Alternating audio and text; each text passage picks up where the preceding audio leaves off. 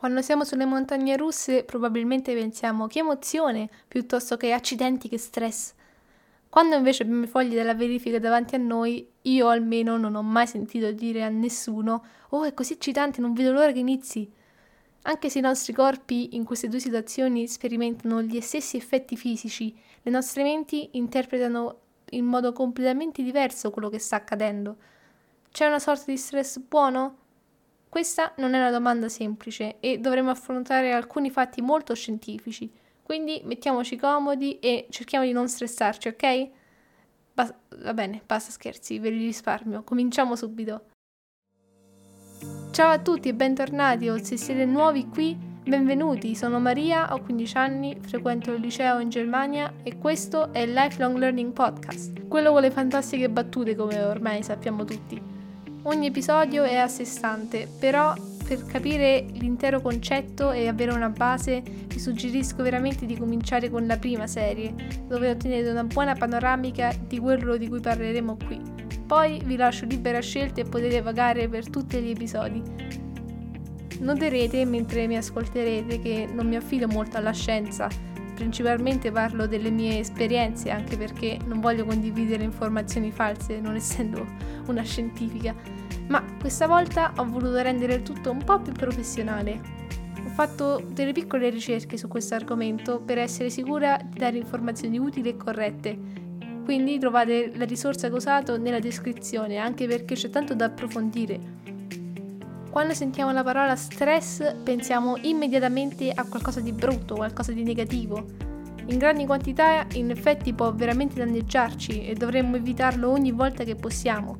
Questo è ciò che pensiamo sia la definizione di stress, il che non è completamente sbagliato, è solo un po' incompleto. Guardando le conseguenze noteremo che durante tali situazioni ci sentiamo nervosi, iniziamo a sudare, diventiamo rossi, vorremmo che tutto fosse cancellato, cosa che tutti conosciamo troppo bene. Adesso confrontiamo questo con le montagne russe di prima. Cosa proviamo mentre aspettiamo il nostro turno? Beh, oltre alla noia infinita di stare in fila per fare un giro di pochi secondi, ci sentiamo ansiosi, il nostro battito cardiaco aumenta, sudiamo e così via. Le stesse cose che prima ci sembravano fastidiose, adesso le facciamo volentieri. Per farla semplice, c'è uno stress buono. Di solito però non lo chiamiamo stress, lo chiamiamo più eccitazione. Ed è proprio questo quello che ci fa andare verso il futuro con gioia e con aspettative. È la sensazione che ci tiene motivati a fare cose che in realtà sono difficili da raggiungere o che non sono molto sicure. L'unica cosa che può trasformare questo stress buono in uno negativo è la paura. Quando improvvisamente non siamo più entusiasti di fare quel giro sulle montagne russe e invece iniziamo a farci prendere dal panico perché, per esempio, qualcosa potrebbe essere rotto, questo diventa uno stato mentale molto pericoloso che può farci soffrire molto a lungo termine, soprattutto perché molte volte non lo sentiamo quando dobbiamo fare queste cose divertenti, in genere sono problemi molto più seri. I nostri corpi si riempiono di ormoni cattivi, che sono praticamente i principali regolatori di quasi tutte le funzioni nel nostro corpo, quindi è un problema piuttosto serio. Se ci sentiamo in una situazione del genere, suggerirei davvero di cercarsi aiuto, sia di parlare con un amico, con i genitori o anche cercare aiuto professionale. La cosa che vorrei che tutti accettassimo è che non siamo perfetti, non possiamo essere senza paure e essere produttivi tutto il tempo e non essere mai stressati. Abbiamo già parlato dei social media nell'ultimo episodio, quindi se siete interessati dategli un'occhiata. Un'altra cosa di cui abbiamo parlato è stata l'essere aiutati, quindi approfondiamo un po' questo argomento. Per fare questo dobbiamo fare un grande salto indietro nel tempo. Ma proprio molto tempo fa, quando vivevamo nelle caverne. Ecco, in quel periodo avevamo vite molto stressanti. Dovevamo andare a caccia di cibo, costruirci un tipo di riparo, attrezzi, vestiti, dovevamo badare a noi stessi. Non avevamo supermercati, elettricità o qualsiasi altra cosa che abbiamo oggi. Quindi bisognava essere produttivi tutto il giorno solo per sopravvivere. E forse queste persone saranno vissute migliaia e migliaia di anni fa e in un posto completamente diverso, ma alla fine nei nostri corpi non è cambiato tantissimo. vale a dire che non invecchiavano molto con tutto questo stress, forse 20-30 anni, se arrivavi ai 40 anni eri già un dio vivente. Con il tempo poi l'essere umano ha capito che se ognuno fa ciò di cui è più capace, il risultato non solo era migliore e fattibile in meno tempo, ma era anche più disponibile, dato che questa persona si concentrava solo su questo e produceva solo quel bene, che poi gli altri avevano la possibilità di acquistarlo con i propri beni. Oggi questo sistema di scambio è praticamente morto con la moneta e comunque ci affidiamo ancora a quello che noi chiamiamo la delega, il che non è nient'altro che affidare un compito che in realtà bisogna fare a un'altra persona.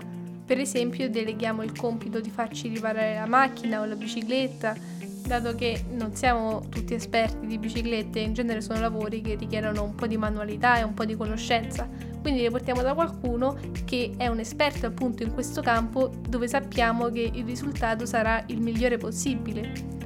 Poi questo meccanico magari, che ne so, un giorno vuole fare un dolce ma non sa cucinare lui perché appunto ha altri punti di forza, e quindi magari lui va da un pasticcere e si fa fare questo dolce perché il pasticcere lo sa fare molto bene e è sicuro che alla fine verrà qualcosa di buono.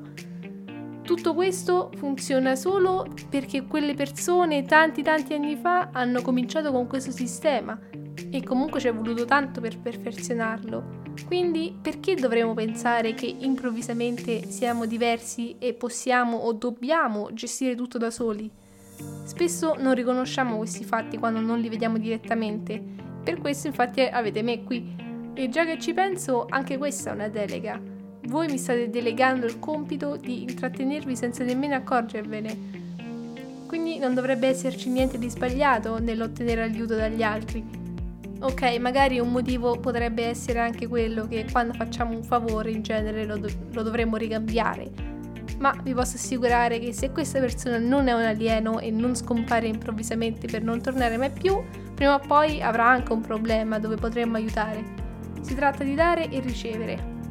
Quindi per tornare al nostro argomento attuale, quando rinunciamo alle cose per cui siamo stressati, ai compiti che possiamo benissimo far fare a altre persone e al posto di quelli ne prendiamo altri con cui non solo facciamo felici altre persone ma anche noi stessi con un compito più piacevole, saremo molto più rilassati e soddisfatti delle cose che facciamo, in modo che a lungo termine raggiungiamo più che facendo tutto da soli. Ora va tutto bene, questo lo lasciamo così stare, ma dobbiamo sottolineare che la vita non è così facile. Ci sono alcuni compiti che non possiamo delegare, dobbiamo farli e basta. Sappiamo che il fattore principale per differenziare entrambi i tipi di stress è la paura, quindi rimuoviamo quella e siamo a posto, fine dell'episodio. Ancora una volta non è così facile, ma ci siamo molto vicini questa volta. La paura non è altro che non sapere come, quando o dove succede qualcosa. Non c'è niente di cui dobbiamo aver paura. Forse delle mie capacità da comica, sì, quelle fanno un po' paura. In realtà questo sistema ci ha tenuti in vita per centinaia e migliaia di anni. In realtà è abbastanza semplice.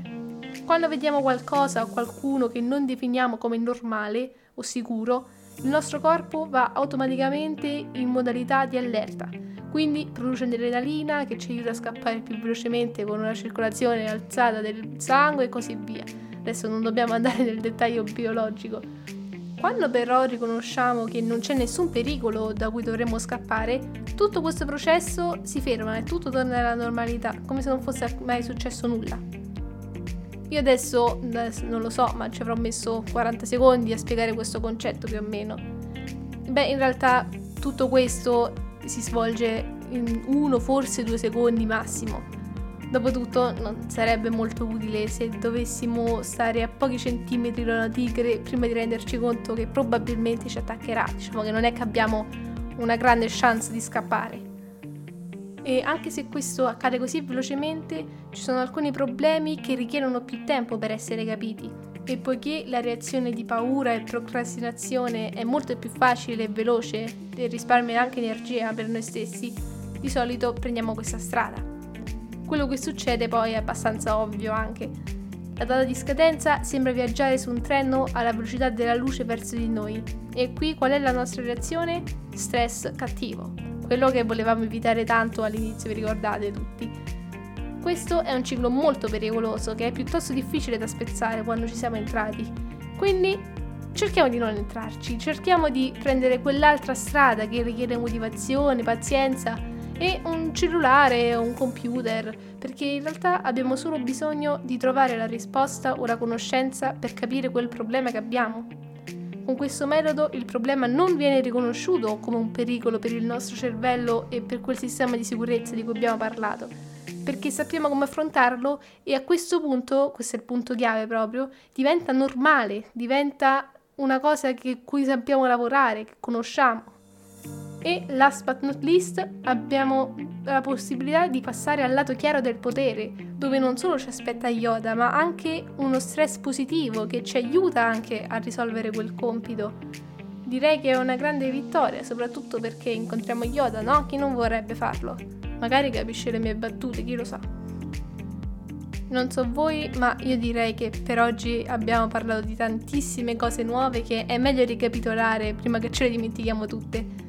Lo stress è una parola che dovremmo sempre usare in combinazione con buono o cattivo, perché anche se hanno solo una differenza minima, è piuttosto importante. La paura, quella sensazione terribile che è così forte nel nostro cervello a volte che spesso dimentichiamo quanto sia facile sbarazzarsene. Abbiamo solo bisogno di capire quel diverso per renderlo normale, niente di più.